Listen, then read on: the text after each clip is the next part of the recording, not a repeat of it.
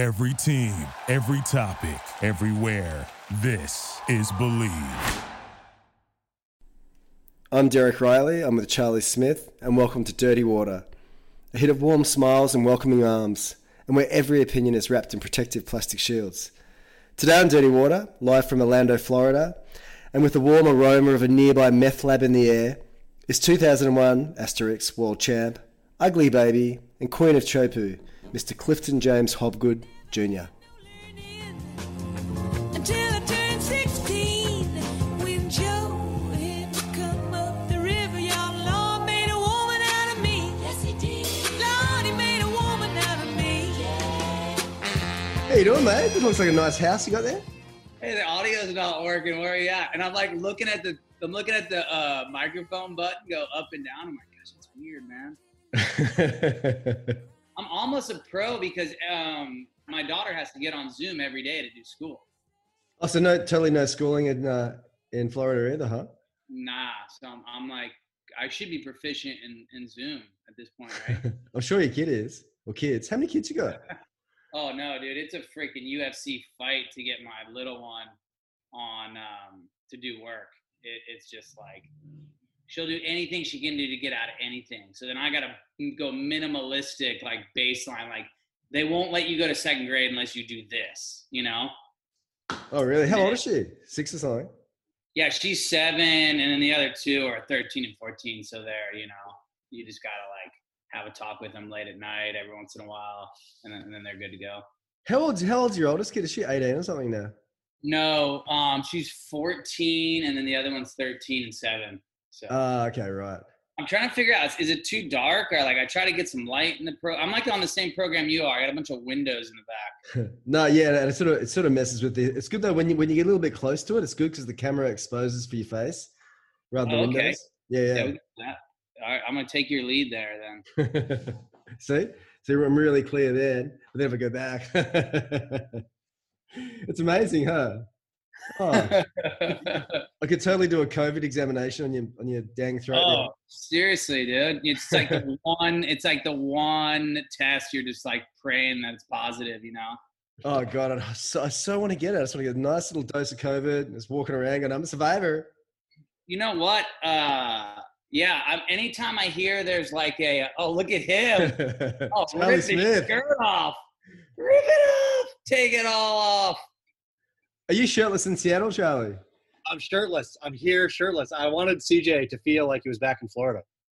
Dude, seriously. Oh, you know what's weird? Dude, polar vortexing here right now.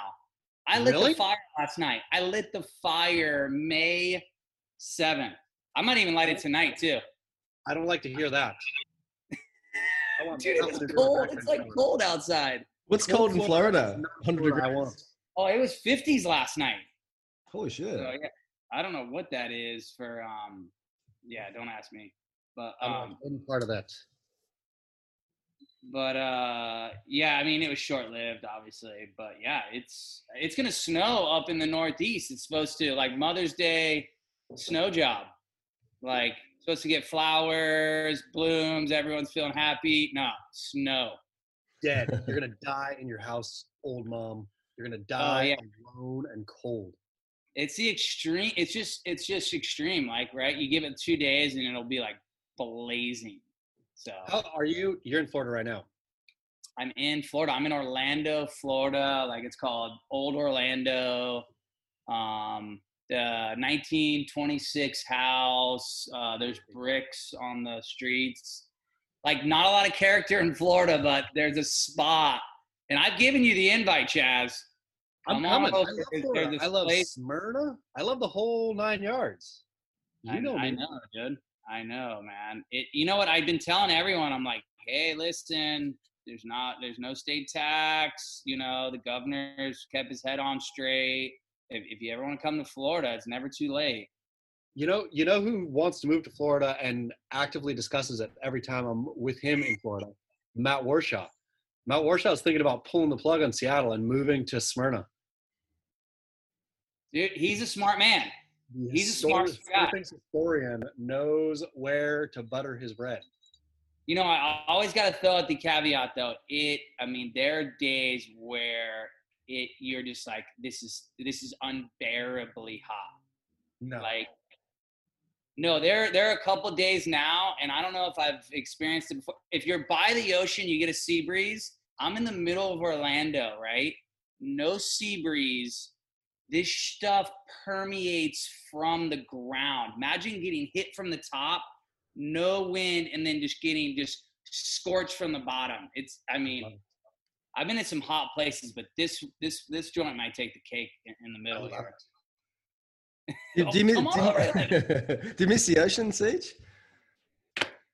I mean, yes, I miss it. Actually, the first year I was here, it was like torment, where you're just like, you start twitching and you're in the car and you're like, oh my gosh, I'm claustrophobic. I'm an hour away from the beach. That lasted for like, 8 months. And then now I'm at the point where I've sort of, weaned myself off that stage. And now I'm at the point where I just really enjoy when it happens. So I've gotten over I don't know what sort of addictive cycle that is. But yeah, I'm in a good spot now. When you lived at But Satellite Beach, did you surf every day, or did you go in the water every day? The thing I did was I looked at the water every day. That was the hardest part, because I mean, look, you look at the ocean every day, right? You feel weird if you didn't set your eyes on the ocean. So yeah, it was. I looked at the ocean every day. Absolutely. And what's it like when that's taken away from you? You took it away yourself, but what's it like to have? What's it like to fucking get up in the morning and go, "Ooh, what am I going to do? Look at the highway." It was, yeah. It was, yeah. You had to start telling yourself a pretty damn good story. Like, hey, you wanted to get off tour to be with your kids. This is the most uncomfortable place you're gonna have to like grow from. So yeah, I mean, whether you're lying to yourself or what, you start telling yourself some good fodder for sure, and then you believe it and you get through it and you get to a good spot.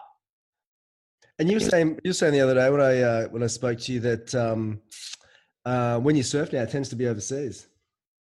Yeah, most of my surfing is the Orlando airport and or Melbourne airport, and that's where I go. Yeah. And you just went to the Bahamas, huh? Was that a secret?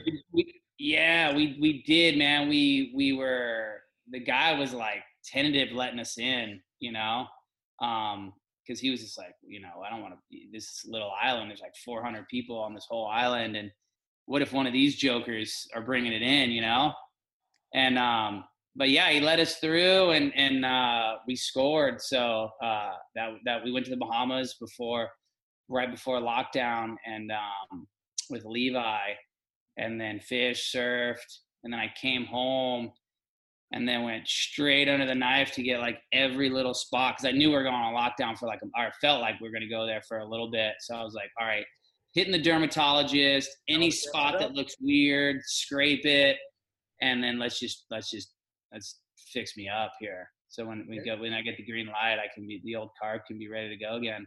Derek loves to get his cancer scraped as much as any man I know. Oh yeah, that's right. Yeah, And anyone got any spots, right? Because like if you're on lockdown, hit the dermatologist right now. Yeah, a night surgery is pretty much my sunscreen. Hey, that's an option, right? If you get it. Just torch yourself and then just you cut the motherfucker out before it get too big. Yeah. Hey, so dude, how did I make the lineup here? I'm thinking like either you guys are scraping the bottom of the barrel here, or just like, maybe Derek misses me. I mean, last time I saw you, Derek was maybe like Tahiti sitting across the table. Having theological arguments at Mama and Papa Tavis at Chopu. Yeah, that was pretty good, right? You know what? I'm more equipped right now if you want to have some theologian now.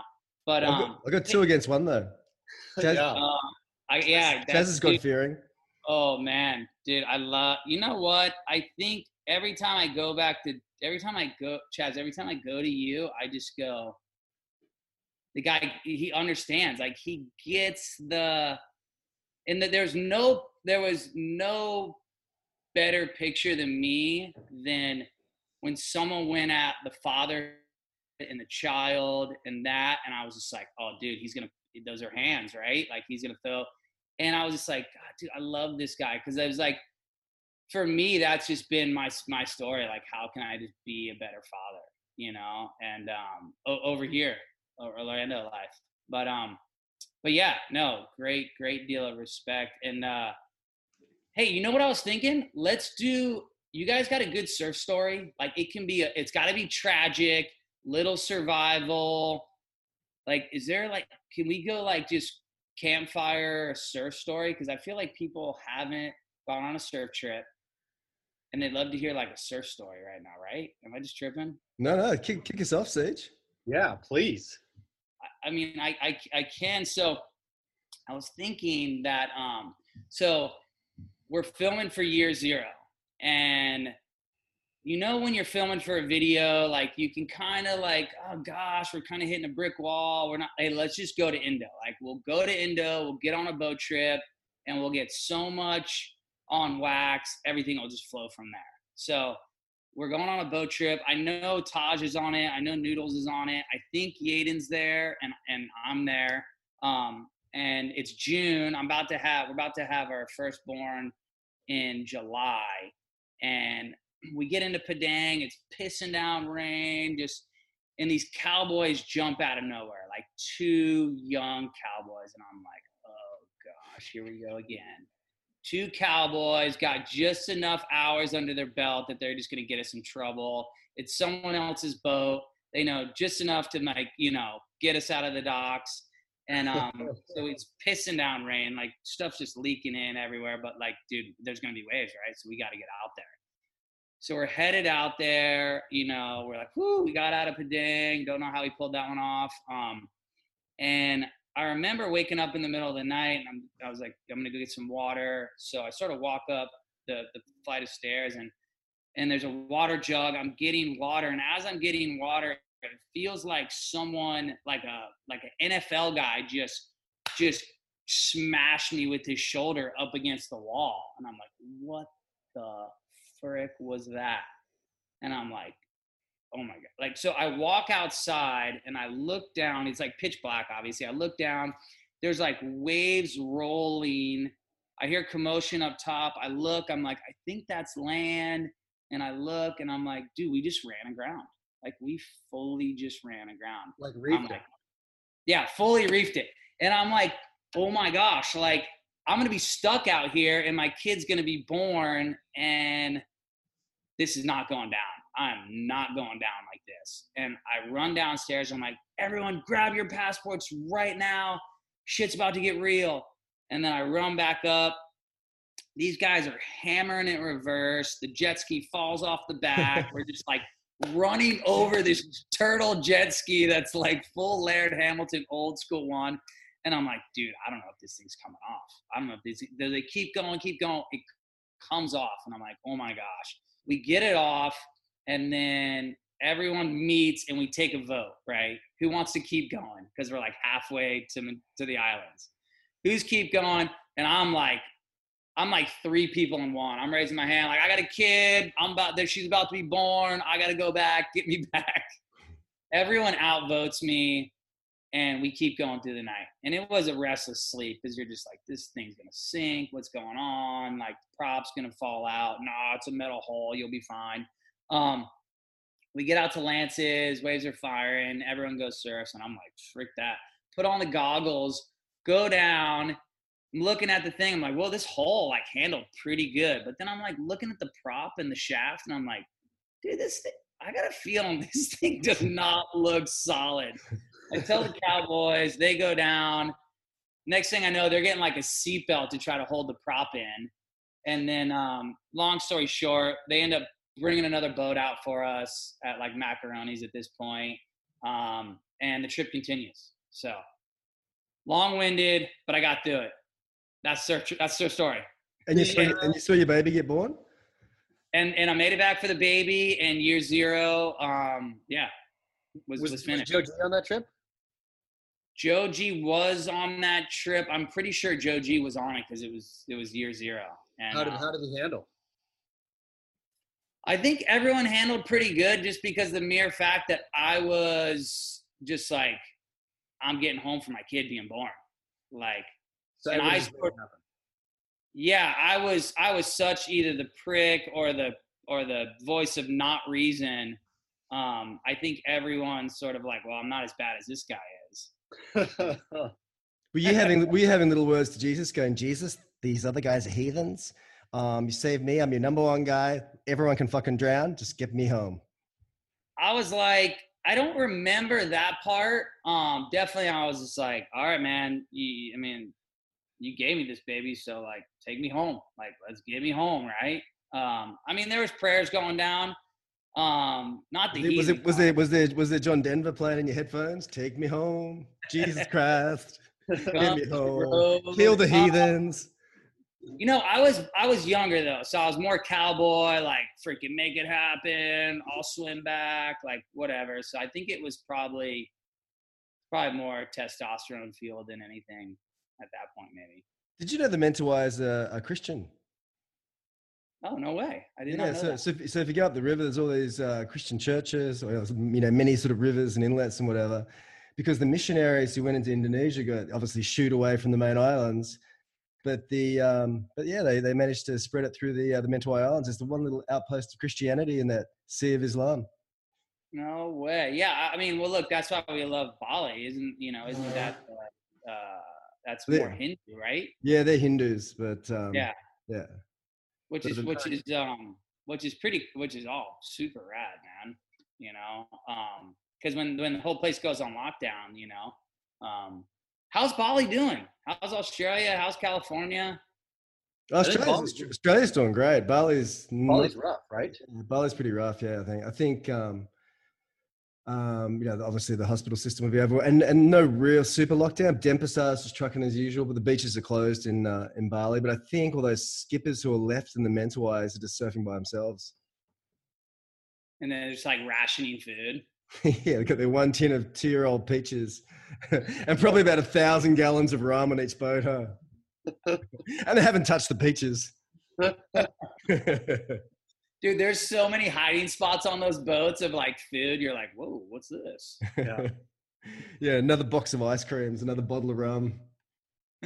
Oh, that's classic. You know, it's funny because Florida's like, the doors are getting pretty wide open, and now you start to get to a spot where the governor is sort of given the green light, but now you sort of see people like businesses, restaurants, and they're sort of like operating now under their own sort of their free will about how they want to act, right? So like we went to a restaurant yesterday and there was like a couple people outside, but there was no one inside. And we're like, so you see now that the government has sort of opened it up, you get to see where the sort of general population is at with everything. You know what I'm saying? Were you scared? Were you scared ever, Siege, about either getting it or spreading it or contracting it? I guess. I gotta admit, I did call my mom really early, and I was like, hey mom, just reaching out. Like, I don't know anything, but I love you, and I probably won't see you for a few months here. And she's like, yeah, no, I really appreciate that. So I think, and then my wife's dad owns a bunch of nursing homes, So I think for me, I just went straight elderly, and even to this point, I'll still like bust a pretty wide, circumference around someone that I see that's elderly. And I think that was my biggest sort of knee jerk. And then my kids and everything else, I mean, like I'm taking them to the grocery store, I'm taking them to Target. I'm just like, even last night, my Bowie's like, I think I have a fever. And I'm like, yeah, don't worry. You kids are like immune to this stuff, I think kids are cesspools. Those kids are just like fountains of bacteria and virus. They can handle anything. Yeah. So with the older population, and then I was like, I mean, it's pretty cool because everyone gets a chance and it gets a full sort of scale of like, okay, this could be my mortality, and how am I going to treat my mortality? Like, how am I going to, live my life in conjuncture? What's the joy to cost ratio, And And I sort of went back to surfing and like even bigger wave surfing. I was just like, are you going to paddle out? Well, yeah, you're going to paddle out. So as long as you're not hurting somebody else, like, yeah, dude, like the first day my buddy's restaurant was open, we were there just like, let's go, you know? So, and look, I understand there is a knee jerk with that. Like you could be a carrier. Now you're just killing people. Like, I mean, I get those people, but at a point you gotta assess your own mortality and sort of like, and you sort of live that out, Chaz, where you were just like, you know what? I know what's at cost. I know what's at risk here, and I'm going to live. I'm going to take life to the fullest. If it ends in a week, then that's what happens. I'll tell you, it's the best part about being a Christian is feeling like it's not really my decision. I mean, putting God to the ultimate test of I want to be as dumb as I can, and I dare you to keep protecting me. Yeah, well, I mean, there's a point where you're like, yeah, if I'm going home, I'm going home. But there's also the other point where you're like, you know, I'm not trying to like get sucked over the falls and grab like people's leash when I'm going, other people's leash when I'm going over. So yeah, I mean, I guess you sort of. So, but Andy, I mean, I think, okay, what was the transition that you had? Were you always infatuated with big waves, or did you always have that in you? Or when did you and Damo really start thinking, okay, wait a second? I mean, talking with Joe G early on, year zero days, I think, he would always tell me that it's CJ and Damo are the ones who go hardest and do stuff that freaks everyone else out, which surprised me then, because I was thinking, I had you guys in my mind as like tour surfers, right? Where I didn't think you were pussies, but I thought, really? And then now all of a sudden you guys are considered chargers. Was that always there, or was there a transition? You know what? I think here's the like the little bit of the secret sauce is chargers, like they don't have a calibration of how big the waves are. Like I seen John do it in Fiji that one year where the waves were massive, and I was like, dude, he doesn't understand how big the waves are. There's a point where like there's a big part of your life, or there's a part of your life where you just can't. It's hard to judge. Like, yeah, waves are pretty big. Like, it's so whether it's charging or you're just ignorant. And or maybe it's somewhere in between. Like, dude, we had trouble telling how big the waves were. So we were like, yeah, we're on, you know, a little bit of everything. But I think there's a big part of that people don't fully understand of like these big wave surfers, they don't really understand the consequences or understand how big it is. But there was a point, especially after I started having kids and everything, or as I got older in my life, I was just like, okay, I can actually judge how big the wave is. And I can sort of see that there's consequences. And then that sort of started that seed of, so. What about confidence in your ability? Because I can never understand surfers who are incredible surfers who don't surf, you know, big pipe and big chopu. And there's a couple of tour surfers. And I just think if I had those skills, if I knew I could get down one of those waves, I'd totally go. But I just know I'm going to get lagooned. I'm going to get totally gooned to chopu. Like every set I've paddled into a chopu. And by set, I mean probably 4 foot. I fucking ended up in the lagoon like 400 meters from the fucking takeoff. But if I was, you know, a few surfers, Felipe and whatever, I'd fucking be 10-foot chopu, be loving every second. Look at me. Ooh-wee.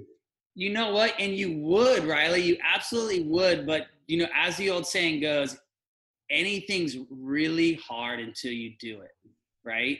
So you just got to imagine that everything's really hard, but those guys, like myself or anyone including, they just blindly sort of did it and it happened. And once you do it once, there's something that just goes, okay, that was easy, or I can do it, right? And then that starts that process. So if you could somehow start the process of, well, I did it, that was easy, then you're on your way. But what if you do it and it was hard? Then you couldn't. Well, then I can't. You can't come. That's hard to come back from. That's you do double duty at that point. I think I've had 5 campaigns at Chopu and never got tubed. It's a remarkable record. I've caught about 100 waves. You know, people like me wait for the south sets to come. They kind of bend out to sea, and you're just doing little tags all the way to the channel. And oh yeah, the ones that you could. Yeah, no man. You know what? It's those guys are just doing stuff that's making it easier, but it looks harder. Yeah. I remember Luke Egan told Ronnie Blake, he goes, mate, if you have to slow down for the tube, you're not getting tubed. You're either tubed or you're not at Chopu. Yeah, even when we were watching Aki, he would drop in and do a bottom turn. We're like, ooh, that's probably not the best, because it's like, yeah, you can't stop. It just shoots you down. Hey, you know how you were talking campfire stories? Can you tell the story again of that seat you get at Chopu that's in the movie? And Tuif by Sea. Is the movie called And Tuif by? I get the name wrong all the time. And If Two by Sea, Tuif by Sea.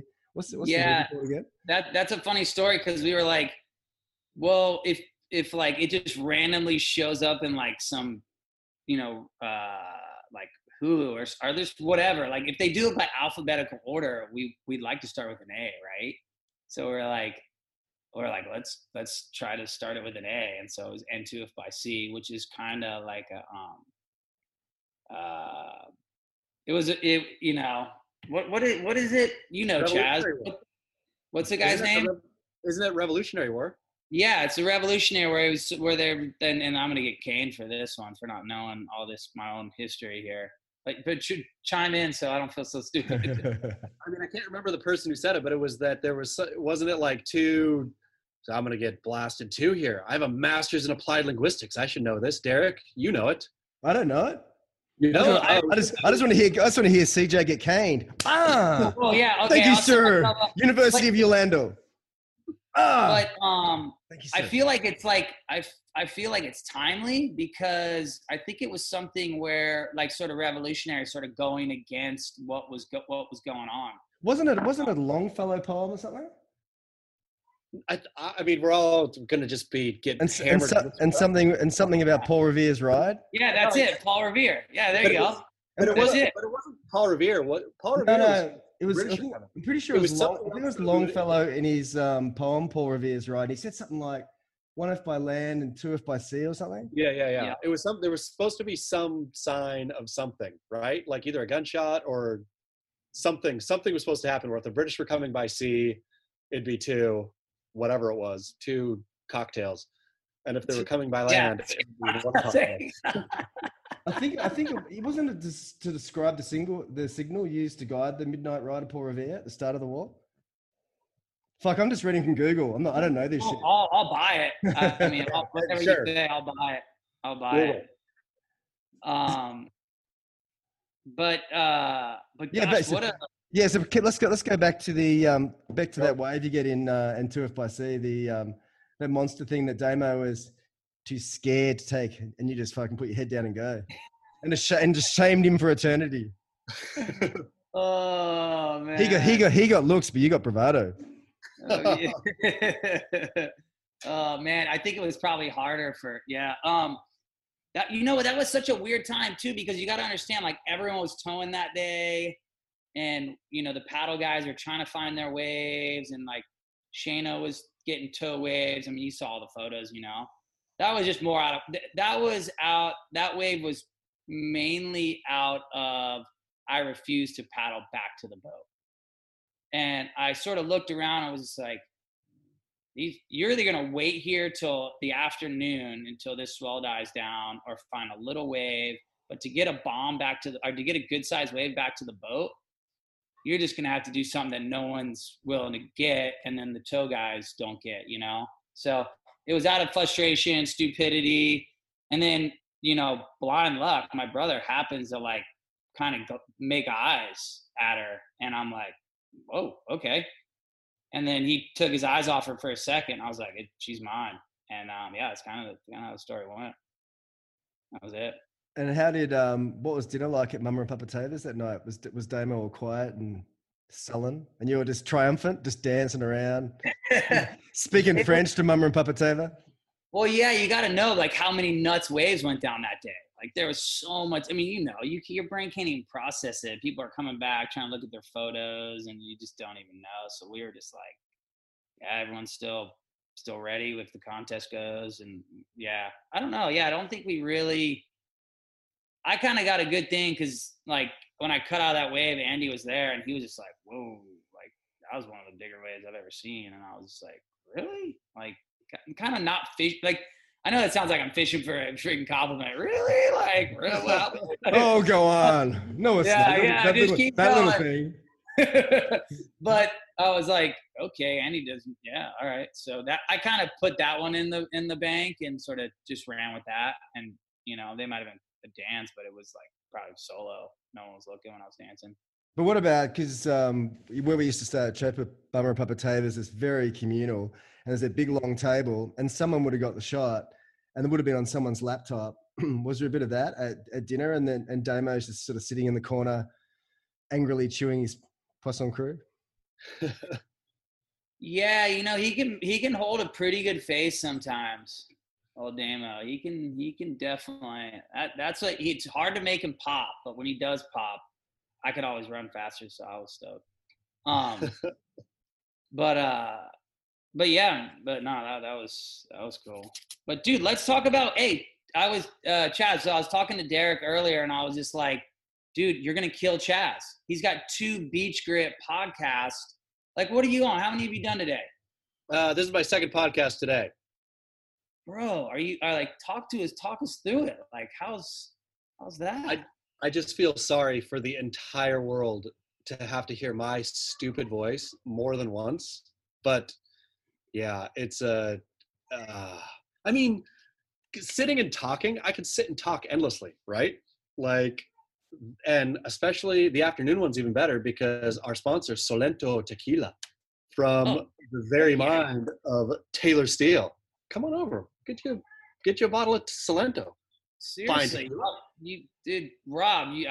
I'll hit you with my address. I'll DM you on my address for sure. I will send you one. I'll send you a Rob Machado signed Taylor Steele Solento Tequila. Oh yeah, that would be amazing. Yeah, so there was a point where I was like, I probably should have a Salty Crew beer here, but I was like, nah, how's Salty Crew beer doing? I'd be off brand. It's been freaking like, I don't know. Like, I mean, I think the biggest thing for us, and I was even speaking with Jared yesterday, was just like, okay, so you got, you got some mojo, you got a brand, they kind of meet, but like still at the end of the day, you get one chance to sort of make that first impression, right? They're not, I mean, they might buy 2 6-packs of crappy beer, but at the end of the day, the it's going to wear off, So, yeah, these guys at Coronado Brewing Company, dude, like last time I went out there, they were like, you guys got 3rd place in some like crazy, like, so, but the point being is we were just like, hey, listen, like we understand that it's going to have a quick run and it might do good for 6 to 8 months. But like, if this is a really good drinking beer along with boat beer and Salty Crew, like this could have some legs. So I think we sort of went at it, because we've seen other brands and other companies sort of go at it with the allure of the name and less the taste. So we sort of went at it with like a quality. Let's just go quality, and so they've been able to pull that off. So I think less the Salty Crew side of it and the boat beer, and that's all good. But it's a good product, So how often are you on the water fishing? Last time I was out was when I was in the Bahamas, and so we were on the water for like 2 days fishing pretty hard, But so you're not out there in Florida gunning fishing, like getting your fish days in. Well, I mean it's endless. That door, and there's someone always there because the commercial guys are always going out and they're doing it for a living. So it's more like hitting the e-brake in this season and hanging out with my kids. When the door opens up, then I just send out the text and I go out. And then if I'm not going out, I'm just hitting up the boys and I'm just getting the fruits of their labor, really. Do you enjoy the process of killing the animal? Because I spoke to Shane Dorian about it once when he kills deer, and we just spoke about the process of the animal dying in his arms, those beautiful deer eyes sort of clouding over as I guess as God descends and then just lifts the soul up to heaven and stuff. But do you enjoy the process of killing the fish when you get a little icky and put it behind its brain and everything? Because it's the power of life and death. It's very exciting. Yeah, look, I mean, there's no place where you can sort of look at the cruelty of the world in the animal kingdom. Like, I mean, uh, it's a pretty good blueprint of of how cruel things are and can be. And then the other side of that is just like the authority that we're over and the authority that we're under. And I sort of go back to that, which helps align things. And then so yeah, man, I mean for me, it would be like some people are like, oh, just cook your own meal, right? So you cook your own meal, it tastes better, right? And then now take that another step further, go out, catch your own meal, and then cook it. So it's just another enjoyment that goes further than cooking your food. And it just feels better. It tastes better. Like, how good does a beer taste after you've surfed all day? Right? I don't drink beer because I don't get fat. I'll have a little vodka and water. Okay, maybe, so it tastes better, right? Maybe a banana. What about a Solento tequila? My ass. Tequila, heck yeah. Oh yeah, but can you hear this? That's the carbonated Solento tequila opening. The Beach Good Edition tequila, carbonated. Yeah, I mean, and I go back to like there's a design in it. There's stuff that's baked in that sort of like opens up more senses that are just the smell and the eyes and the sort of like the heart side of it of killing something and then cooking it. And it's basically just doing it with your own hands, right? Like, oh my gosh, how good did that board ride that you shaped, Derek Riley? It was a dog, but you shaped it with your own hands and it rode so freaking good. You told me. I actually did shape a board once off a Nev Hyman blank, a Retro Ripper. And I think that was the board. That's funny. I was thinking about it the other night. I think that's the board that got me stuck on shapes that shifted my stance about 4 inches forward and fucked me for life. Yeah, that's because your heart was saying like I do it with my own hands. Okay, so that's been a great example of it is like we're at home, right? I should be able to fix everything that's going on in my house, right? I can't do it. And it hurts. It like really hurts. I'm like, I should know how to do this stuff. Like this is a kingdom. God, you've given me this. I should be able to have some sort of dominion over it, not over me, But God also gave you a no interest credit card. So which you can give to people to fix stuff. Yeah, that's true too. But there's I can go down and buy fish at the freaking, at the local place too. But you know what I'm saying? There's a point that, yeah. Where do you draw the line on home repair? What do you refuse to mess with? For me in Florida, it's like the AC unit. It's like AC. That's it. When that goes, you're just like people are getting they're cross-eyed at you. They're just like the AC is a shrine in Florida, isn't it? It's a shrine in the house. Everyone's worshiping at the shrine of AC. Please, it's 24 more hours. Just get me through the night. Just get me through the night, AC. Hitachi, I love you. True story.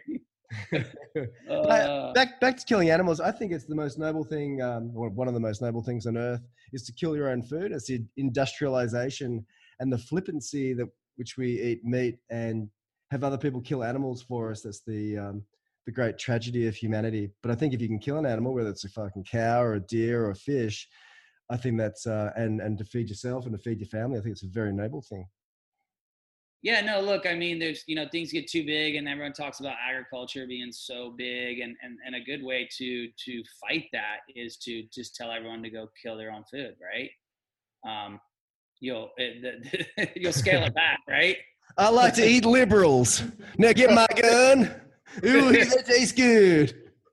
Oh, bro, that's what we're dealing with right now, man. You saw that crap. I went for a run this morning for it. You see that stuff, Chaz? Which one? The Ahmad. Oh yeah, I did. Man, that was disturbing, dude. I didn't see it. Can you tell me the story? Oof. That was disturbing. You want to take it away? Yeah, I mean, basically, one of the guys, it's basically like a full lynching. This guy's running, nice neighborhood, black dude just running, and they box him in and they kill him. It's a full. That thing, yeah. And it took 2 months. Had to go on social media before the authorities did anything. It's funny. It was the one time during this whole coronavirus thing where I've been happy about the mob. Like the mob literally made that happen, or made them get arrested, I guess. But yeah, without that, they were just walking free for 2 months. Oh yeah, dude, it's a cruel world, man. And that disturbed it. I don't care. You were very disturbed by watching that video. Like very. It was. It was. Was there a protest today in Orlando? Did you see him? No, there was no protest. But I went for a run early this morning, and there was a bunch of crew out with white shirts running. Like people. Oh were yeah, just the like, run for a month thing. Yeah. Yeah. So that was pretty cool. And I know it's a small token and all those things, but it's just like, we got to get back to the stuff that matters, man. And yeah. So, but you were talking about, No, I know you're joking. You can keep talking about that because it's pretty interesting, because watching it was like a scene from the 50s or the 30s, and a black man running. Because there's been a whole lot of other things that have, what's that guy's name? Jesse Small or Smolly Just, or the guy who fabricated the magazine. That's it, yeah, Jesse Smollett. Josie Smollett, that's it. And there's things like that, which obviously fabrications, but this seems like some real shit. And the people are effectively getting lynched in 2020 in Georgia. It's extraordinary. Yeah, in broad daylight, and I would have gotten away with it if it wasn't for that dang kids. I mean, they would have literally gotten away with it if it wasn't for the video and the social uproar that it caused. Yeah, so I'd asked the question even on my run with a couple of the guys I was with. I was like, okay, how did that video? So the guy that was essentially, up for manslaughter, really, because he was, part of that. Had that kid turned around, that guy probably would have shot him, Yeah. So how did that guy's video get online? You know what I'm saying? I mean, I think if you're videoing that stuff, it had to be some kind of like Just take it Apple. as film. No, I mean, I'm sure they do it. They had to have passed it around, right? It's like Oh yeah. So okay, he texted it to his buddy. Precisely one person, and then its seal's broken, right? And then who knows? That's what I mean. I have no idea, no real insight, but I'm assuming if you video something like that, you don't video it to never show it. Like you videoed it to show it to your buddies, right? And then it's game over at that point. And you look, they clearly thought they were above the law in every shape, fashion, and form, and they were just, that was as evil as it comes, man. It was nuts. But yeah, hopefully there's some justice in that, and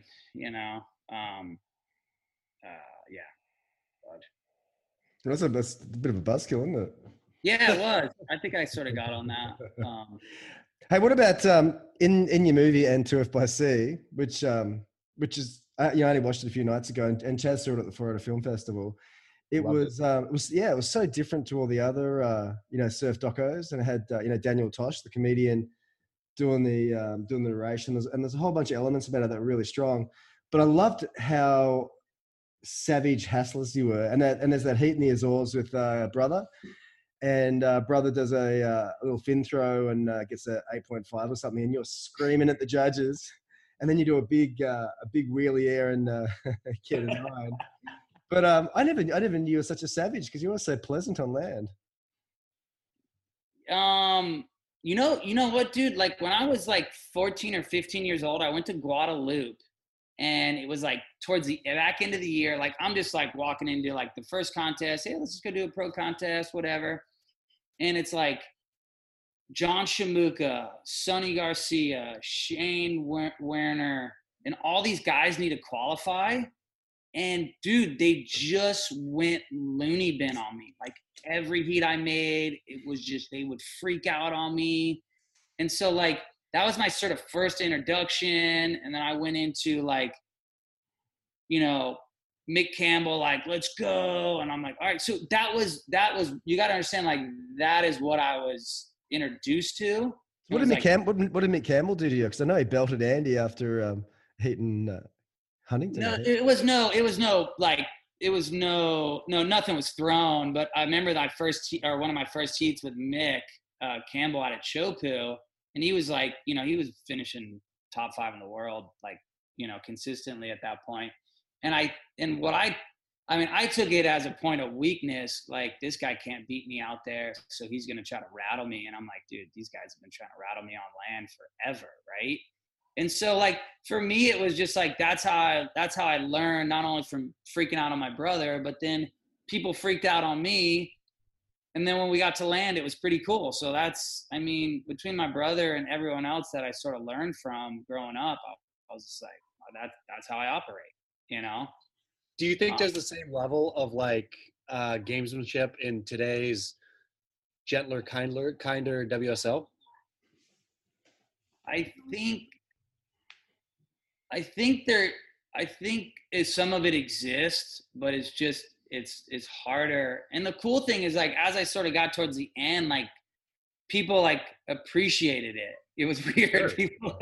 People appreciated it, and it was funny because I remember I had a heat at Sunset, and I remember early on in my career, I would try to single out someone that looks like they were trying to find their way. And I remember I was in Fernando, and I could feel Jetson was sort of feeling the weight of, like, I'm living my dream now, but everyone's just writing me off. And I remember me, Damo, and Yaden were on the beach, and I was like, Jetty, come over, you know? And we were just like, dude, Jetty, man, we love you, bro. Like, you got it. Like, all you got to do is just block out the noise, bring the passion, show the love. Over a period of time, this is the long game, you'll win them over. Like, you can't win the crowd over. You can't freaking go to, you know, Gladiator. Like, you can't win that crowd over in one fight. Like, it's the long game, you know. We bring these and sort of like, you know, just show them some love. But it was funny. So, and then out at Sunset, it was a 4-man heat, and I think me and Jetty we wanted to make this heat really bad for whatever reason, qualifying or whatever. And then we just started going at it, right? And we're just pulling out all the tricks in the book, and I was just like, Jetty, you remember who fucking loved you before anyone loved you. Remember who gave you a seat at the table before anyone would, you know? And, like, we were just throwing stuff out. We were just going at each other. But then we got to the beach, and we're like, dude, I was like, you haven't lost a Jetty. And he's like, you haven't lost it either. And I was like, cool, man. I was like, you know, I still love you. What sort of things was Jetson saying to you?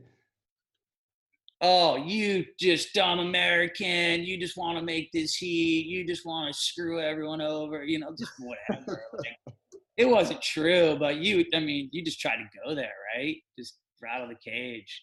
Were you excited when Zeke monstered John at Bells? Did you watch that and go, yes, you're really inside his head right now? I mean, it worked, right? So it's you can't bag it if it works.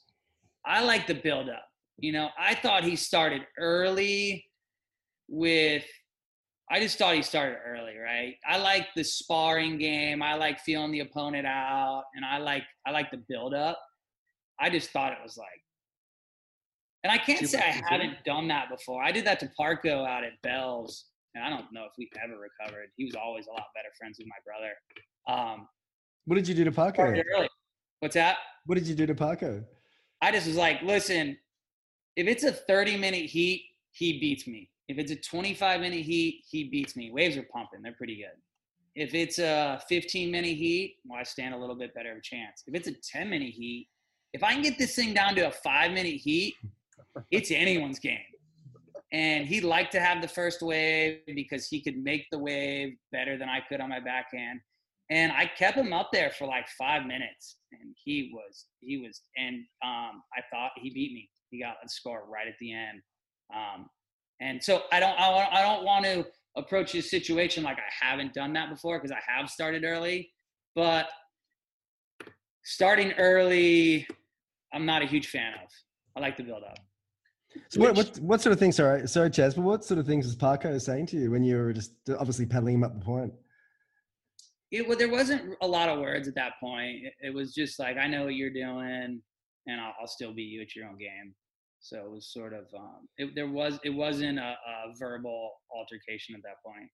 It was, and he got me. Yeah, he got me. So whose extracurricular game do you appreciate most of the current tour surfers? Like, not their surfing specifically, but the way they play the game, the sparring. Dude, the Gabriel Medina. There's no, you can't find anyone better. You cannot find anyone better. And it's that was one of the reasons why I stopped doing the tour. I'd have the best heat of my life and the guy would still beat me, and I would try every trick in the book, and I'm like, I'm done. I'm out of here. I can't get out of here quick enough. This guy is, every box is checked, but yeah, so. What about a pipe though? When Italo got him on that back door, I was so shocked when I saw that the wave came in, and Italo got him and got that sick backdoor tube, and that just defined the whole final of pipe, and Italo obviously won the world title. Yeah, that was a bit of a microcosm right there, and you got to do those things. You got to be willing to take that same risk that he's going to take, and be okay with the outcome. But dude, Italo still had to fight his freaking butt off for that final. It wasn't like, yeah, that was it. That was the nail in the coffin. That was just one of about 10 other freaking haymakers he had to land to get that in the bag. And that's just what it takes. So if you had a heat against Gabriel, what would be your strategy? I don't know, dude. Honestly, man, that's why I quit. I said that's why I quit. You're a smart man. Dude, yeah, I don't. You know what? Here's what I would do. I'd catch him later in his career. Oh, yeah. Like in 10 years' time or something? No, like he's starting to be more human, and he's starting to get to a point of his life where like things matter more than surfing, or things matter more than if I don't make, because there's a point when you're younger where you're like, if I don't make this heat, no one likes me, bills don't get paid, everyone that traveled with me doesn't get to eat. Like, so I would face him at that point of his life, and that there was no recipe for that. And then would you be out there saying, hey, when I beat you tonight or today, Gabe, your traveling posse's not going to eat. Your wife's probably going to leave you. I needed you as a coach. Chaz, where were you? I needed you as a coach, man. Honestly, dude, I gave him everything I had, and he would still come out on top. And I was just like, this is it. This day will come. The tide's coming on in. Time to leave the beach, I think one of the greatest examples of the early game that you're talking about was Kelly before his heat against Felipe at Keramas. He knew it was going to be 4 foot, and there's no way Kelly's going to beat Felipe at 4 foot Keramas. And then for the 1 or 2 days prior to it, Kelly was just trash talking on Instagram, and it was amazing. He just got so fucking deep into Felipe's head that he got him. And Kelly beat Felipe at 4 foot Keramas. It was extraordinary. Do you remember that? Yeah, I do remember that. And I remember the trash talking because it kind of, like, people had teed it up. Because you got to remember, that's when WSL was like, all right, we're going to, like, whatever good match is in this round, we're just going to highlight that match, and that's going to be the heat, right? So people teed that heat up, and what's so beautiful about Kelly is he will take the bait sometimes. And so he took the bait, but then not only take it, he sort of ran with it, right? And then I think he started seeing like, okay, this maybe could be a good thing, right? And then as the, everything aligned up, it was like, wow. And then, he came out smelling like roses, and he was like, okay, this is the MO. I'm going to stick that MO, sort of stay with that. And it ended up working that time, and for sure. Because Kelly's the hardest man on earth to get on a telephone or whatever. And the fact that he, deliberately did pieces to camera, say he was going to beat Felipe, it was extraordinary. I think he was, but he was digging at that time. He definitely was at a point where he was like, I got to throw something different at the wall, and I'm not sure what it is, and I don't know what I need to change, but if it's smack talking, then let me try that as well. So I think there was, you know, it was good timing for that, for sure. Do you have any memorable heats against Kelly? Which, I mean, I've been on the receiving end of so many times. Like, I always wanted to win Fiji, and the guy, I think it was like 2 or 3 times the guys beat me in the final at Fiji. And but I got him at Karamas one time, and I was talking to him before the heat, like talking to him, all that good stuff. What were you saying? What sort of specific things were you saying? The waves are good.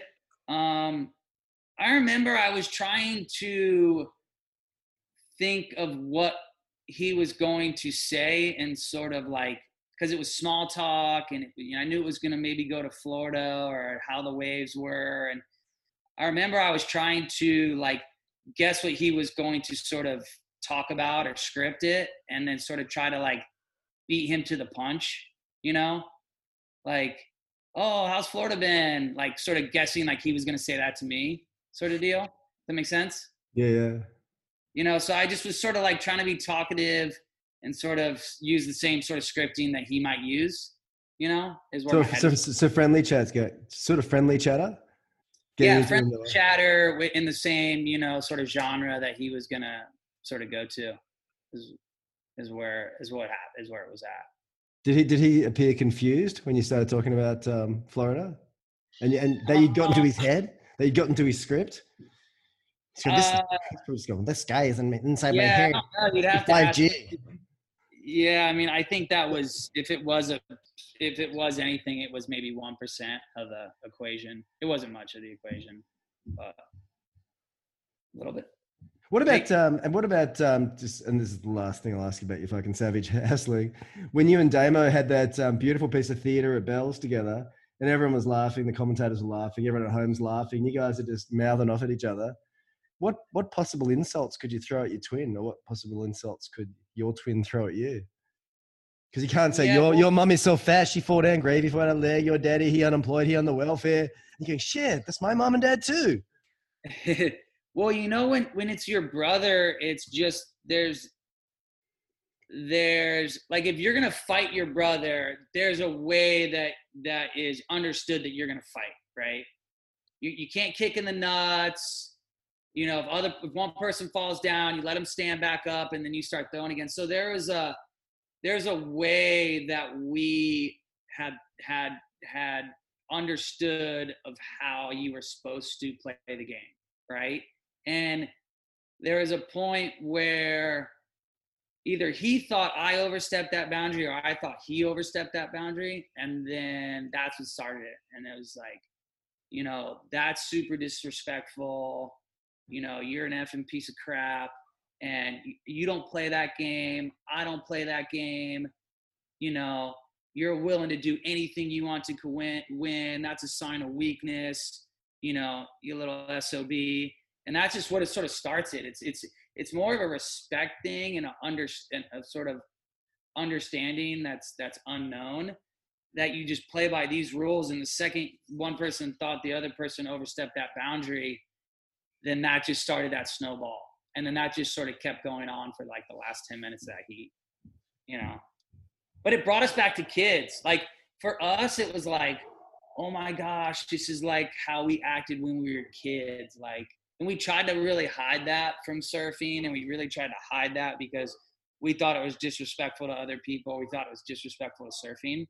But whatever, we were caught with our guard down, and we sort of let that hang out a little more than we normally would. And but it reminded us being kids.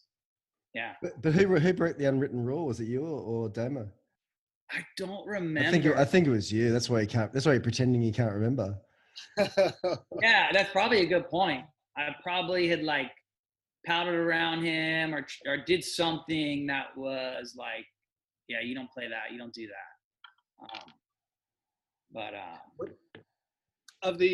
Of the brother relationships on tour, do you have like, I don't know, a sympathy, I guess, for the Andy and Bruce dynamic? Or, I mean, Derek, who are the other great brother combos on tour? The Nick Carroll and Tom Carroll dynamic? Yeah, that's the best dynamic because Nick never got on tour. Yeah. He's so sad about it. What other brothers are there? I mean, is there only the Hopgoods and Andy and That's there's it. got to be more than that, right? Yeah. Oh, the Lopez brothers. Oh, the Lopez's, yeah. Jerry and Tony.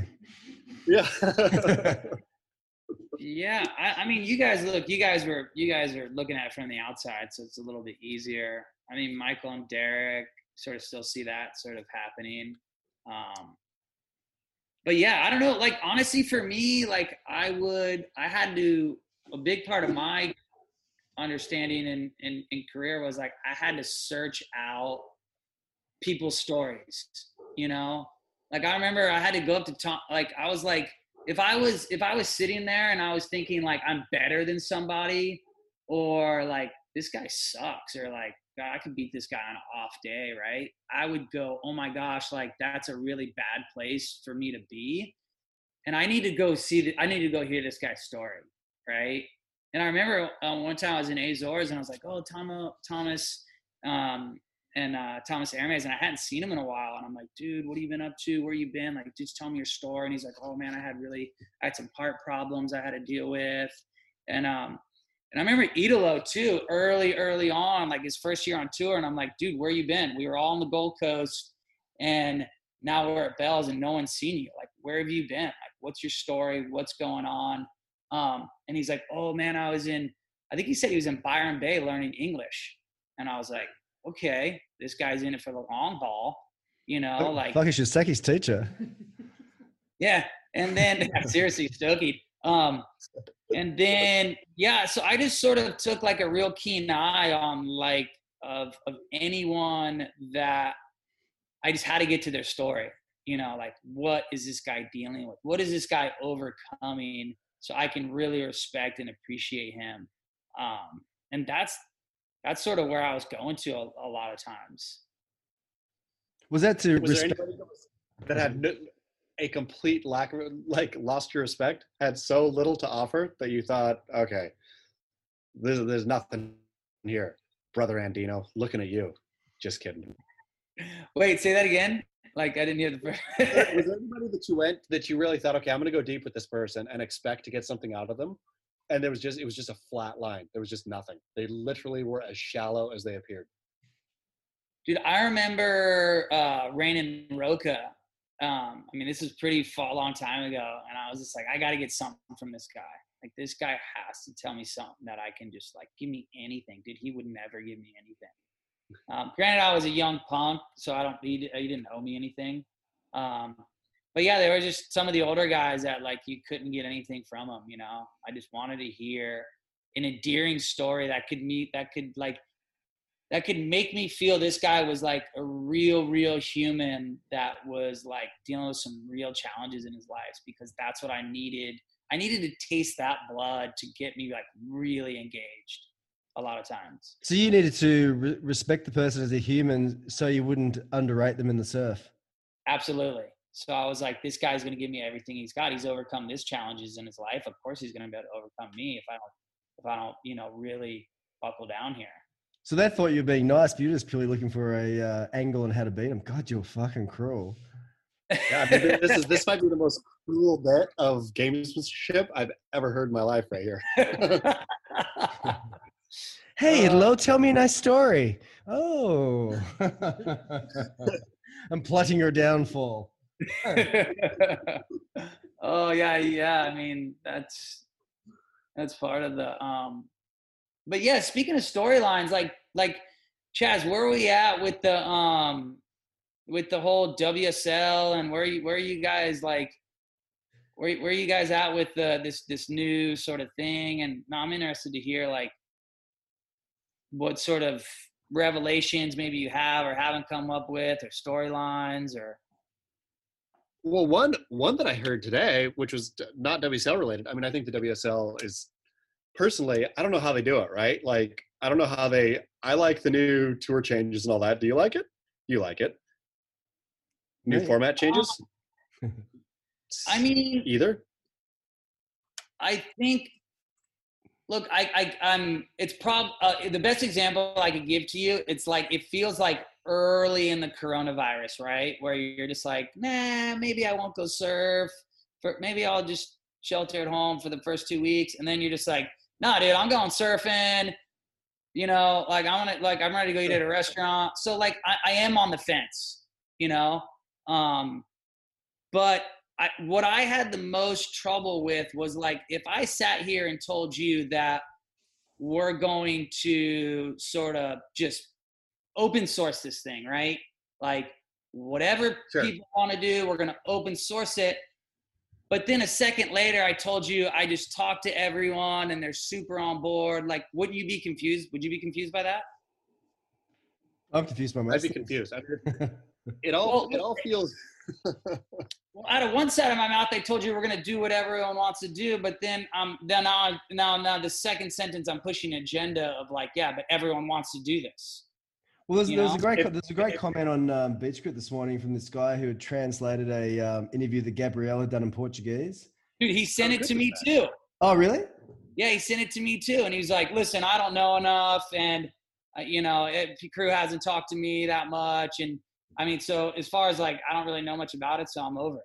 Yeah, so he said that, let me give you the scenario. Let's say I won 5 events and got 2 second places, and then I win by a huge difference, but I have to wait for the last event to know who will be second, third, and fourth and surf one final heat when I'm many points ahead. I find it very unfair. Yeah, I think. Sorry, Chaz, go. I mean, your opinion is what matters here, but I just think anybody who looks at Eric Logan and thinks they're getting a straight story and a real honest take on something, there's no agenda, is a crazy person. Like Eric Logan's face is the face of deception and corporate deviancy. And look, that's where I went to. I just went to like, okay, at the end of the day, like any relationship is built on trust and respect. And I'm just going like, I wonder how much of the population just trust what this guy is saying right now, And I just felt like, and look, I mean, regardless of what I think, I'm no authority on this thing. Like I'm like you guys, I'm just like a fan, and so there's not like any authority there, and I'm not like trying to like. I was just going like exactly what you said. Like, do people trust? I mean, if I sat here and told you, Derek, every time I answered one of your questions that I was being super transparent with you and like, give me the hard questions, I want to lean into them. Like you'd be like, what's wrong with CJ? Like, he lost his mind over there. Like, doesn't he just tell the truth, like without saying those other things, sort of deal? But your transparency and your opaqueness is very attractive. In the movie where you have that great segment where you talk about break up with your marriage and you're at Chopu and talk about the wages of sin of death, and so you have this. I mean, I was going to say that's the best part of the whole movie right there. Like CJ's the breakup of your marriage, because I mean I don't know what percentage of men have broken their marriage up, but I would imagine it's 100% of the men here are part of a marriage. Hearing that like dealt with in a real way I love that. That was my favorite part of the movie. You know what and maybe it's not a problem, but and even my wife now, she's just like, dude, you're too honest. Like you don't need to say, you don't need to open your mouth about that. Like the attraction, like for me, the attraction of being free and for me, the only way that I can understand being free is to just totally expose everything about me. So like, there's a weight that happens with me where I want to get like every failure, everything like off of me, because I feel the love back, and like that's the way I understand freedom. So that's it's kind of, I mean, it's not something that happens overnight, but like for me, it was just like, I want to be free. I want to be free in this world. And that's what fights off the world or the depression or feeling super lonely or feeling like just things that every human feels. And I think the fruit of freedom is always been a proponent of me just going like, I got to do it. I got to face this. I don't know what's going to happen, but I got to face it. sort of deal, you know? What about the transference of guilt? I've always been of the mindset that you do something like you cheat on your wife and something. Living with that guilt is the cost of the of of what you did. But when you admit it, then you take that weight off yourself. But you talk about it in the movie too. But you take the weight off yourself and you give it to someone else. This heavy baggage that they have to deal with. Yeah, I mean, and one of my favorite lines, and I think people could understand that, you know, just how strong and resilient and beautiful women are in general, is you heard my ex-wife say, like, I didn't want people to know this about him. I didn't want people to know this about this guy, you know? So when that baggage and everything was handed to her, her first reaction was to protect the other person. Like, I don't want, you know, even if we're apart, like, I don't want people to know this about you. You know what I'm saying? So for me, that was a window into just how, you know, wonderful women really are, like way bigger than we give them credit for ever. Did you get anything thrown at you? I had a candle thrown at me, just whisked by my head. This big fucking scented candle went flying into the wall next to me, smashing and wax everywhere. Honestly, would have knocked me out. Did you have anything thrown at you? You must have had something thrown at you. Yeah, I mean, it was more. It was tougher than that. It was just like, you get home, they're moved out, and, you know, it's a friend, you know, and it's just, and look, that's okay. That's what happens, you know. I feel, I guess what I'm saying is, like, I think a candle at my head would have been easier. What about the palace on the canal you had? The palace on the water used to have. We did a photo shoot years ago for Stab of you and Rachel in that beautiful house. That was quite a piece. That thing. That was like Andy's Hanalei Bomber in its magnificence. Yeah, that's Versailles, right? That's normally that's when the fall starts to happen, you know. Didn't you buy it from Usher or something? No, we ended up building it, and I think I was in it for 2 months. I think we owned it for maybe 6 months before we ended up selling it. It was like, yeah. Like or did Usher or Jay-Z buy it from you? I can't remember. Usher or Jay-Z? Oh, yeah. I got you, CJ. I got you. Yeah, I probably, it looks like I got it from Usher. I know. Hey, Chaz, when you broke up with your wife, did she throw anything at you? I got a bottle of wine at the head. Oh, really? Yeah, Nice. full. Like, it was probably empty, but I would imagine probably the same weight and density as a scented candle. And did it hit you in the head? No, but that would have done me a good one too. I got hit with a couple things. I mean, early on, there was a hail of books and all kinds of stuff. But Was that me? Did I film books at you? It might have been you. Oh, okay. Chaz's ex-wife. Hey, did she physically assault you, Chaz? Did she punch you? Oh yeah. How do they not? Right? How do you restrain a woman who's just going on the warpath on you and she's attacking you? I mean, I chose the turtle stance of just like inward fetal position. That's a good. I was thinking fetal position. Yeah. It's just like, let them land. And I think at that point, when the real barrage was coming, I thought I deserve all of this. So I think I stood just open and just sucked it all in. This spanking time. It's lucky you were married to Richie Vass or something, huh? I would have been done. Richie Vass would have. Oh man! But me and Richie Vass's wedding would have been beautiful. I feel. Richie in a nice flowing gown. Maybe we should. Maybe I should get married to Richie Vass. Do you remember that fight you had with him when we did that story for Stab and you lost your shoulder? Such a gentle, lovely man to me. He literally could have killed me in like 8 seconds. And he really got you in about. But you asked him not to go easy on you though, huh? No, I said go. I said I'm go. Like, show me what this feels like. Give me a real crack. And I think he was so. mean, once I threw my shoulder out, I disgusted everyone in the entire room. Remember his trainer almost puking, like bent over the ropes, green faced. And Richie was just like, oh, no, no, no, no, no. Like, so the fact that I could gross them all out with my disgusting shoulder, I felt like Bruce Willis in Die Hard. It is classic. Yeah, we were actually on a run this morning talking about if you're going to get into fights, you've been smashed many times, and we were sort of going through the, oh man, times we got cold cocked, times we got freaking just laid out. Is that a Florida thing? Because I used to live on the Gold Coast where I used to get beaten up semi-regularly, probably once a year I'd get beaten up, and mostly by chicks. But is that a Florida thing? You get there's a few fights around there. No, I mean, I think it was more just a thing that happened everywhere. If you're like, oh hey, after school we're gonna meet here, show up, sort of deal. I don't know. I don't think it's a Florida thing. I just thought that was like that's how people. Definitely an Oregon thing. It might be a American trash thing. Yeah, I mean, it was. Is there schoolyard fights in the French school in?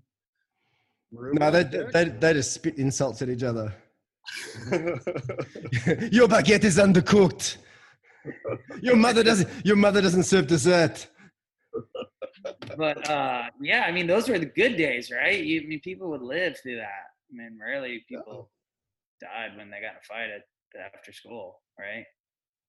I remember when I lived on the Gold Coast, I had a girlfriend, and she was so psycho that we were out one night. She was pissed off about something, drunk, and she started headbutting the road, like totally headbutting the road, really hard. And so she had black eyes and bleeding, and then a bunch of undercover cops stopped.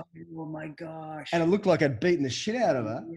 Yeah. And so we're in this car with undercover cops, and they're all dressed up in like comical gay uniforms, leather pants and vests and shit. And because back then when homosexuality was illegal in the great state of Queensland, and so they picked us up, and we're in the car, and I'm thinking, oh, I'm fucked, because cops are like Georgia anti-jogging people that'll just shoot you down in the back.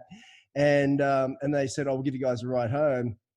And I'm just shitting myself. And they stopped off at the service station to get some fuel. And I said, hey, do you guys want a drink each? Trying to ingratiate myself, just looking like the world's guiltiest party.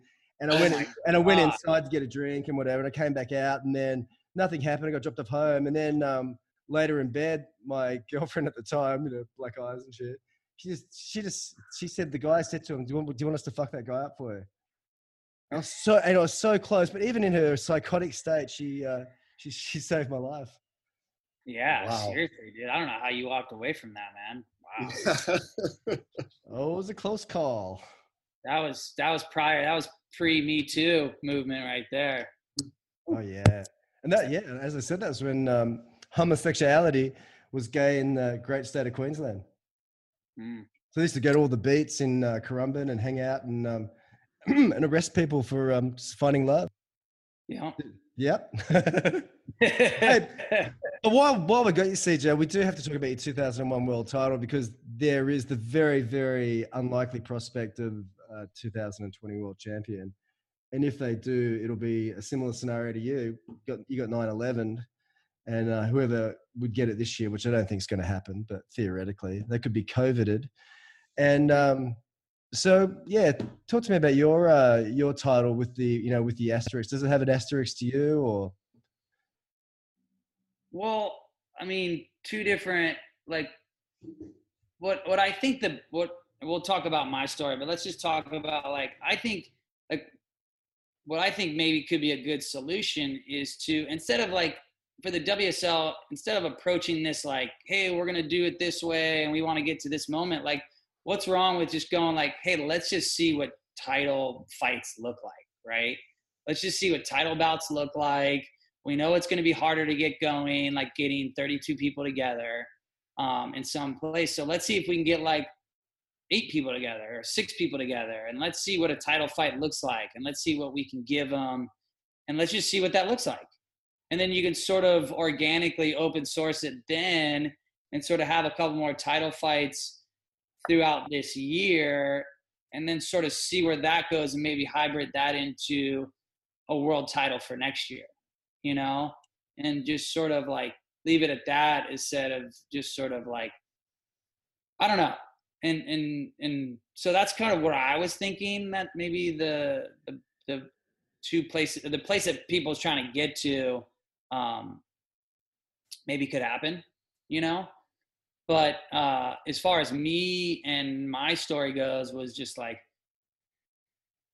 the hardest thing was like, it was me, it was happening to me, it was my story, and I had to figure out how to come to grips with it. And I had to figure out how to come to grips with what had happened to me, which is a really good thing. It was a great thing. I've been able to have so much benefit from me from winning that title. So don't get that confused with anything.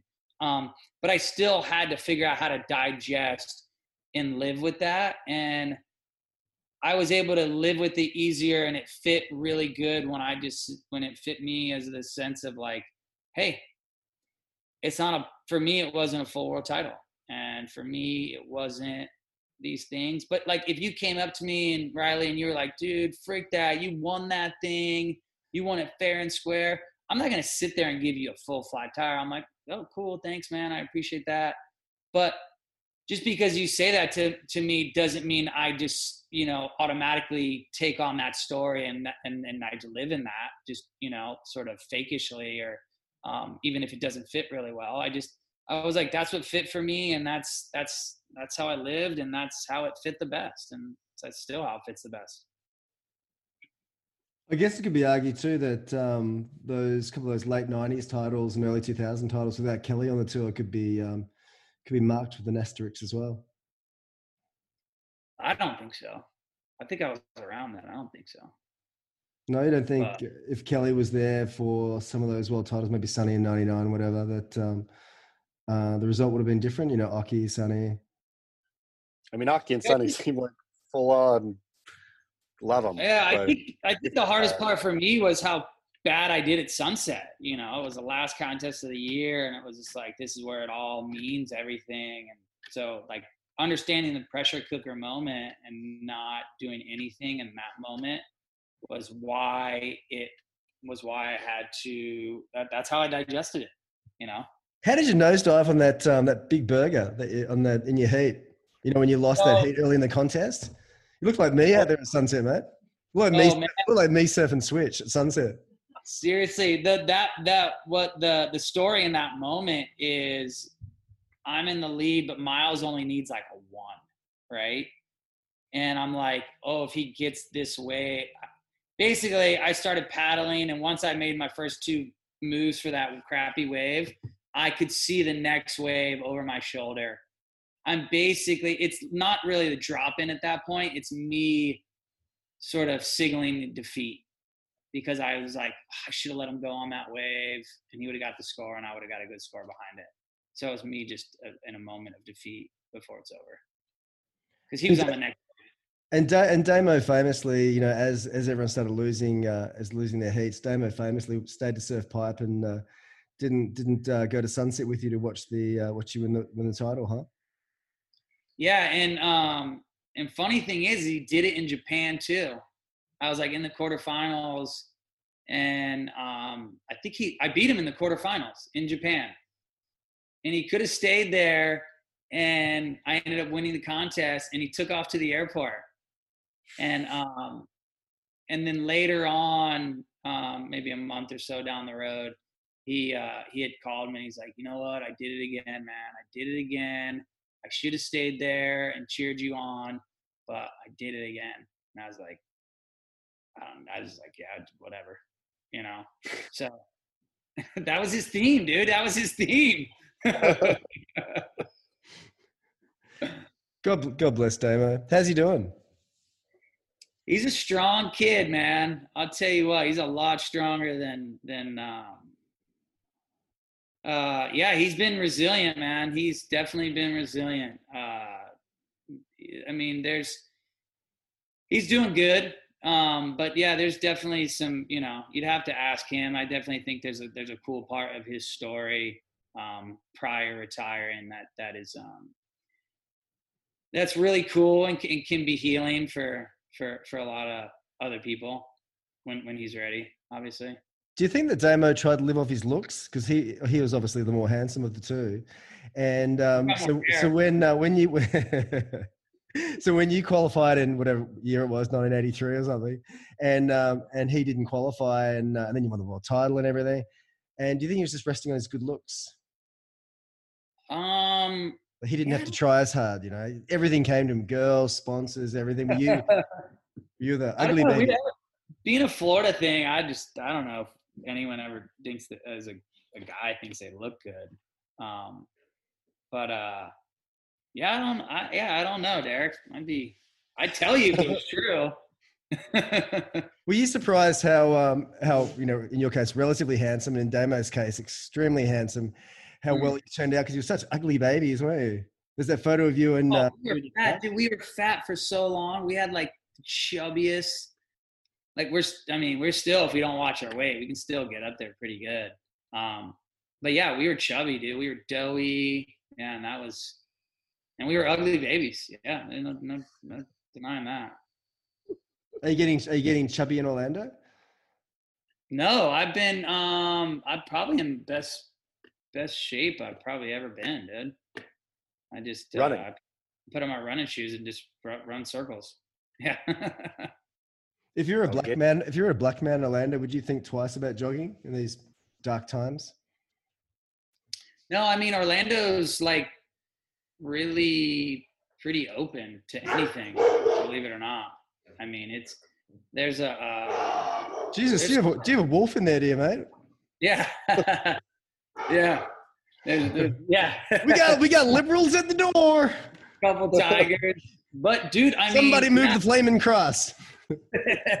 I actually didn't realize Orlando, but I've lived here for the last 4 years. I mean, obviously a lot of beautiful people here, but there's when everything is allowed, sort of everything is allowed, so there's definitely a dark side. I mean, I got a guy that's been dealing meth for the last 3 years, greenhouse, about 2 houses or 3 houses up, 1 house over. And I got the drug enforcement on text, and they work through Uber, like Uber people pick them up. They work through all the, grinders and tenders, and it's just, it's a drug for sex thing. And it's ugly, That sounds fabulous. You painted a pretty rosy picture of that. Yeah, I mean, these are. What does meth do for your sexing? I have no idea. I've never done it, obviously. Well, this is where you're being opaque, isn't it? I mean, yeah, but going back to the point is like, yeah, doing everything's allowed, man. Everything's allowed, and you're gonna let stuff in, and So I've sort of been, I've been learning, but no, I mean, I like it. It's a good spot, but the point being is Orlando is different than a lot of other of Florida, that maybe you would imagine the sort of. And tomorrow, and I know it's getting very dark. I can see in Orlando there, Siege. So we'll let you go, and we'll wrap this up. But tell me, what's tomorrow and the next day and the next 5 years looking like for the 2001 world champ Asterix? Yeah, I don't know, man. I've look, I would tell you if I was, struggling in areas, but I've been feeling really just like I've been excited about, like, I don't know how to put this, but just life's tough, right? But I'm excited about the tough, strenuous sort of life, and I get really filled up, and I love to I love my kids, and I don't know. I think what I'm trying to put into words is I'm just like, I am living like I'm more stoked than I've ever been, like about life, and I don't even know if I can even tell you why. Totally You know, I mean, obviously, I love the Lord. I love Jesus. I love being a father. I finally understood about like these things have been given to me, and I've got to like mature to be able to understand and accept these things. And so I don't know, sort of just being on this journey of like, even if it's just the older sort of like ancient path of doing things, I've just it's really brought the symptoms have been really really good and helpful for me. Did any of that make sense? I don't think any of that made Yes. To me. It made it to I don't know. Chaz. Yeah, he's a Christian. Yeah. sense. I'm a heathen, busy with a fucking pentangle in my bedroom, just burning shit and sacrificing cats. And Derek, the Derek's fuck still are thinking we about trying to get to that wild sex shack down the street from you. Oh yeah. Oh, yeah. I'm googling early flights to Orlando. 3 Oh, excuse me. Do you have any of that sex meth? No, if you give it up, you can get it for free, I'm sure. Well, I'll just need to find some hot tranny, get some meth, and I'll be in heaven. That's my personal heaven. Chickies with the dickies. That's what I love. That's not really the ancient path, though, right? Yeah, no, they're sort of ancient, but it. Don't shit on my journey, CJ. Okay, I'm not. Hey, thanks for the time, Steve. Lovely to chat. No, Yeah, for so sure. great. And hey, you be easy on my boy Chaz, dude. You're making that guy work too hard, dude. Come on, We're man. gonna make that golden geese just pucker up fucking every 30 seconds and You don't need Man, 10 make him I lay his thought- golden I thought- eggs. podcast. Come on. I thought of like 4 stories during this conversation that I'm hoping Derek writes. Derek. All right, next 3. It better be from you. No chance. I'm gonna write this up. I'm gonna do a little intro, and then there's a story about Craig Jarvis, the South African guy, sent us all this stuff. I About love his stuff. How good is he? And he said he's been sending all this So stuff good. about South African surfers going ape shit. So So I'm gonna write that. good. Get long Tom. Can Long Tom write up the Gabe thing? Because I think that is so. I thought that was so fantastic. Oh yeah, the The game, Medina yeah. How good was the commentary? But that's the funny thing. You have people like Gabrielle and Idolo and Felipe giving these interviews in English, and you're never going to get No. below the crust because they can't express. You gotta in Australia- translate. Yeah, You gotta exactly. Like, yeah, they're laughing and warm. I mean, look at his demeanor. Like you saw the video, the YouTube Yep. video. Yeah. Yeah, Magic Gabriel would be amazing with his posted interviews, but at the moment, all he can say is, I wanted to win, and yeah, I won. And inside, he's going, I kicked that motherfucker ass, and then I did this and that and this, and I'm going to do this, and screw the WSL, and fucking Glenn Micro Hall, if he does it again, I'm going to fuck him up. Yeah, Dude, he needs Idolo's English teacher. That's what he needs. he does. Yeah, then he can learn Corpo speak. Then he can learn to say "stoken."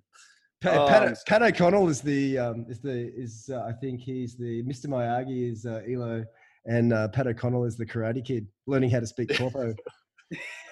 Honestly, the other week, Patty talked for about 3 minutes straight, and I don't think there was one cohesive sentence. Well, that is like people log into surfing, right? Like I log into surfing because I mean, you live in the corporate world. A lot of us live in the corporate world. We're trying to get out of that, right? So surfing's got to be frontier. There has to be things that are frontier about it. And a lot of times the most frontier things about is like the language. Like what the heck are these guys saying? Why are they acting that way? And it just like, I mean, I don't know. And people just always remember like surfers used to always go upstream. Like if everyone was doing this, they would just go the other way, I don't know. I just feel like that frontier side of it is a big component that we've, like just people just going off, about something that's lame. I used to never do it. That's why I was called vanilla and no one really, till I was retired maybe. Then I got Chess, did you just throw out an hallelujah? I did. Amen. But yeah, it's got to be frontier, man. You can't sprinkle any corporate nothing in there because like people don't. That's not why they tuned in. Like I'll just go to work and I can hear that all day. But TikTok's been a big pivot for the WSL. They're killing it on TikTok. Oh my God, that's it? I mean, gosh, there has to be it's all meddled in. It's all the joy to cost ratio we've given up so much. Like we've actually gotten to a point where we've given up so much. There's no return, dude. No. Like Joy DeCoste. I'm going to start. The Joy DeCoste is real sweet. I'm going to take Joy DeCoste to my broker if I had a broker. Say, hey, start investing in the Joy. Get rid of the cost, buddy. All I can think about right now is Orlando, meth house, Sexton, Chinese. How to get to fucking Orlando or Melbourne Airport? Or do I fly to LA and drive there? Do I fly to Dallas and drive there? What do I do? How do I get there? What do I do? Clicking out Google everything? Shit. Chaz told me not to tell you that story, but I couldn't. I'm sorry. He knew you were going to act this way. He knew it. I'm hotter than Africa, Tyrone. All right, well, you guys get to those South African stories. They're good. All right. Thanks, TJ. Lovely to see you, mate. All right, guys. Thank you. To see you. Bye-bye. Joe had to come up the river, y'all. Lord made a woman out of me. Yes, he did. Lord, he made a woman out of me. I used to tease Joe Henry. I guess he served me right. Wasn't long till he left me, crying out in the night. Joe Henry had his say. He went and set me free. I'm here to tell everybody that the man made a woman out of me. Lord, he made a woman out of me. When I think back to that day, so long ago, I get a little feeling on my mind. Thank you for listening to Believe. You can show support to your host by subscribing to the show and giving us a 5-star rating on your preferred platform. Check us out at Believe.com and search for BLEAV on YouTube.